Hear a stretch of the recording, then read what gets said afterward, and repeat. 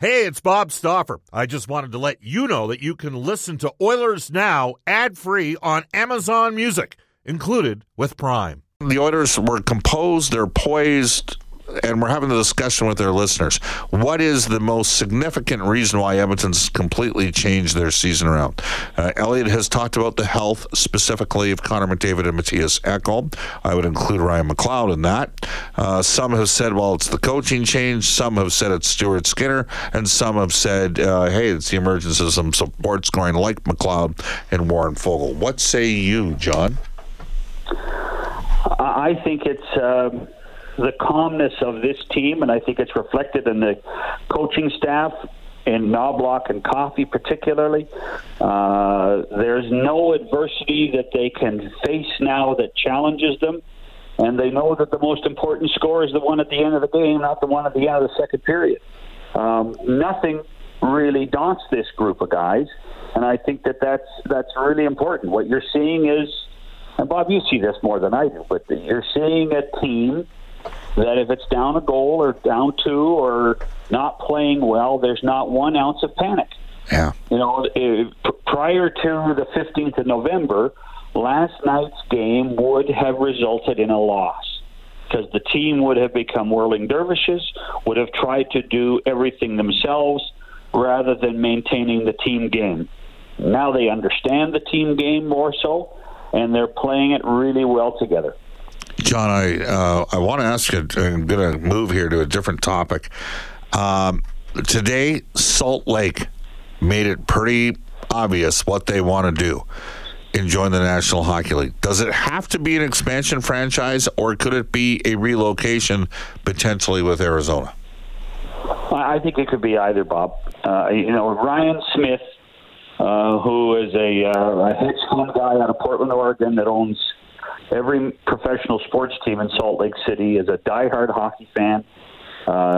They have an arena in Salt Lake right now that would hold around 14,000 people. They have a front office of a professional sports team in the Jazz that could run season tickets, could do all the corporate sponsorship, could do the public relations. So really the only thing you would need to be hired is a hockey operations group if you did an expansion team, or if you transferred a team from, say, Arizona, it would be an easy fix. Comparable, Bob, in many ways to what we saw from Atlanta to Winnipeg when we went from the Thrashers to the Moose and to the Jets. How much of an appetite's out there from the National Hockey League to go above 32 NHL teams? Well, I think that there's curiosity. I don't know about appetite, but I think there's curiosity. Here's the thing. The owners still are hurt a little bit, not as much as we thought, a little bit from what went through in COVID. Because remember, during COVID, the players got paid their whole salaries.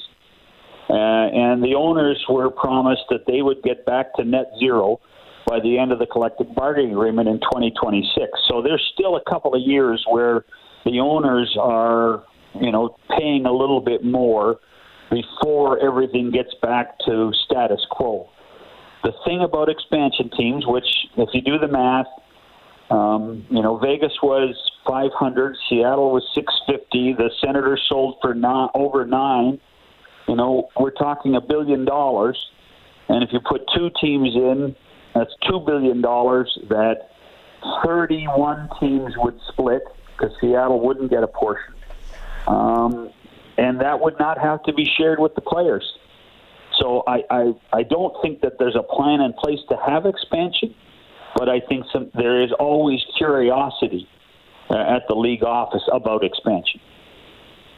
We're joined by NHL insider John Shannon for Legacy Heating and Cooling. Whether it's heating or cooling you need, get it with no payments and no interest for a year. That's how you build a legacy Heating and Cooling. John, give me a thought on Lou Lamoriello hiring Patrick Waugh. Well, I think there was two things. First of all, I do think that he thought the Islanders were playing too passive. He wanted a coach that was more aggressive. And once Lou decides on a single person, Lou goes after that person. The stories that Lou basically sought out one guy, Patrick Waugh, and signed him to the deal. Patrick took a long time to get back into the NHL because I truly believe that a lot of people in the hockey world thought he was uncontrollable. Well, the one person that can control his coach is Lou Lamoriello. The rules and regulations are in place from day one. Lou runs a really, really straightforward ship. There's always process. There's always discussion. It's not that he's dictatorial, but, there are parameters that Lou works with.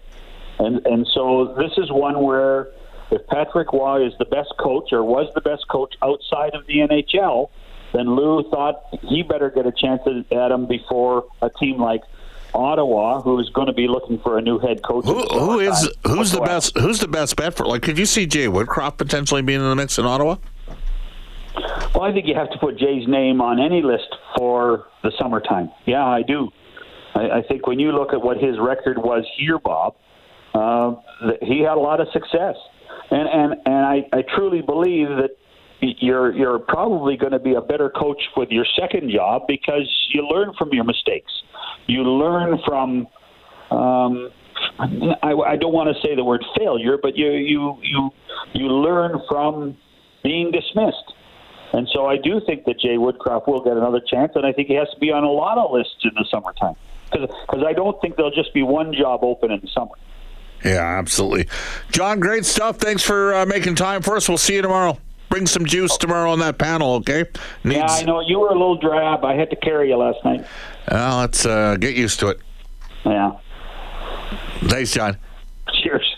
Cheers. 6:44 in Edmonton. Back with Reed Wilkins and Brendan Escott. Marie return on Oilers Now. We have Reed Wilkins in studios. He hosts Inside Sports and the Oilers pre- and post-game show. So the face-off show and overtime open line. Brendan Escott is here as well. We'll get to this day in Oilers history in a second. Reed, how are you doing? Doing quite well, Bob. How are you? Not bad. Well, they won 14 straight. It could be the only good thing in your life, though. Just say, for argument's sake. You're probably not too far off there. I will tell you, as you're doing the post-game show, and yes, Cam Moon and myself and a couple others are at Pub 1905 or the wine room having a glass of Chardonnay. Yeah, that's another good thing in my life after every... No, you didn't hear the post... I should have saved the audio from the post-game show. What happened? We had a caller who was quite unhappy with you. Now, what did I do? He said that you were too negative during the game, that you were too despondent about how the team was playing. No, I predicted how the team was going to play. And I told him, I said, well, first of all, as broadcasters, it's our job to tell you what we are seeing, even if you don't want to hear it. And he goes, no. But at first he didn't identify you. He said the color commentator. Okay. And then he said broadcasters. So I said, well, hold on. I said, if I got to tell you what I see. The team has been playing well, yada yada, and they go, no, that Bob guy. So I said, look, I don't speak for Bob. Yeah. He has a talk show, and he's entitled to. And you can call him if you want to complain to him. Except I don't take calls. He didn't call you. Yeah. You take calls sometimes, don't you? When's the last time we took calls? It's been a while. Okay. And for the record, he probably didn't try to call. He did not call today. Yeah. Yeah. I you know what? I understand that because I was. The worst part is when I can predict it before the game exactly what's going to happen. But we're at the stage now where you just kind of, like, Reed, do we just roll with it? Because we're like, oh, well, whatever. If they have a crappy first period, they're okay. They're fine. I think we have to. And it was interesting watching that game because I will tell you this. When it was tied after the second period, I thought they were going to win. I thought if it would have got to 2-1 Columbus, I wouldn't have felt so good. Yeah. But when it went to the third, I thought they're probably going to settle it down and win. So, yes, full well...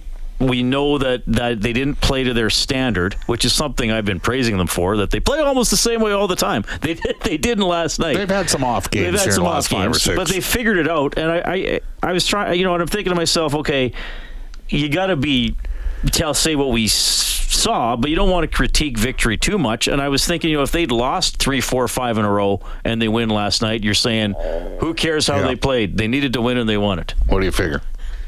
Yeah, I first of all, I was quite surprised by what the caller had to say. I was picking my jaw up out of my lap when I was driving home, like, holy smokes.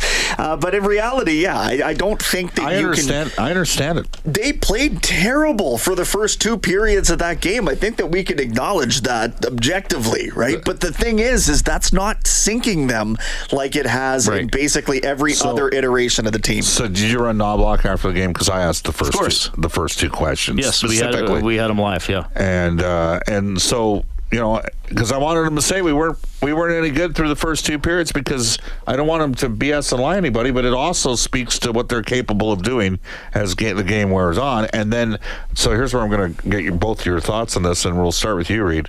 His in-game adjustments for the third period, changing the lines around. It's the first time he's kind of done it. Yep. During this stretch. What'd you think?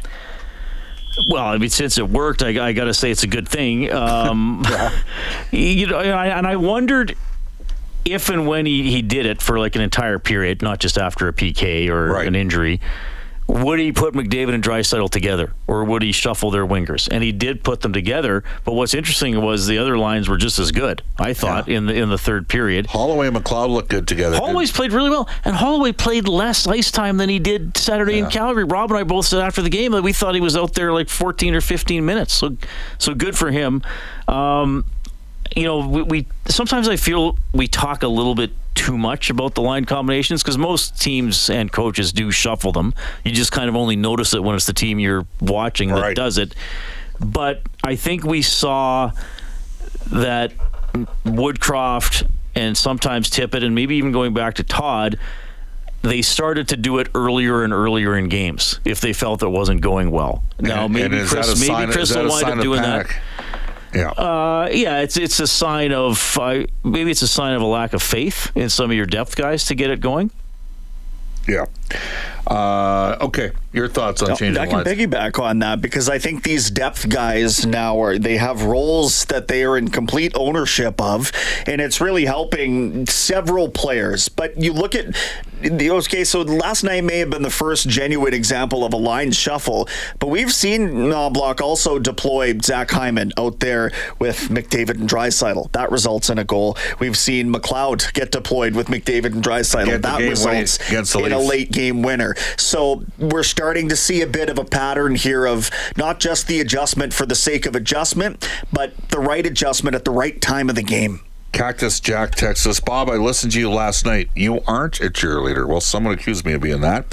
Your expectation level mirrors that of the players, the coaches, and the owner. It's okay to have standards. Don't change anything. I was a little negative. I was. But part of it was I knew it was coming, and maybe there was some communication to kind of try to head it off. So, all right, let's go. First, we'll do this day in Oilers history, and then we'll bring in Reed Wilkins for what he's got. Can we make it a trivia question so I can play? Okay. Sure. This day in Oilers history for New West Travel. Join an exclusive 4-night road trip to Dallas to see the Oilers play the Stars in April. Reach out to newwesttravel.com. What do you got? Reed, you have 2 options to get this right. What current Oilers scored the game winner 3 minutes into overtime in 2013 at Rexall Place as the Oilers beat Los Angeles 2-1? Just the third game of the lockout shortened season, Ladislav Smid managed to accrue 21 penalty minutes in a dust-up, like one dust-up with Jordan Nolan in the opening frame. But who scored the game winner in overtime? There's 2 guys left on the team from that team that year. Gagne? It was Sam Gagne. There you go. That's correct. That was not the game Yakupov tied, was it, with the slide? No. Because didn't the slide get overturned or something? I'm trying to... No, the slide stood. Oh, did he? Maybe that was the game. He did have a goal in that game. Was that his rookie season? Like 1958 or something? It may well have been. Okay. Was that his rookie? Okay, yes, 10-11. Yes, it was his rookie. Hall was in...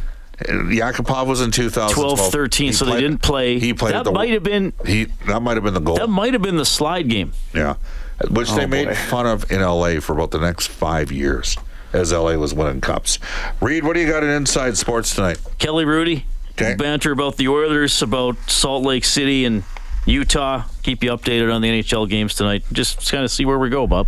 Tomorrow we have a preview of the Oilers and the Blackhawks. Ron McLean from NHL Hockey and Rogers will join us for Century Casino Edmonton. So too for GCL Diesel will be Sportsnet color analyst Louis DeBrusque. Again, Reed Wilkins is up next with Inside Sports after a global news weather traffic update with James Dunn. So long, everybody.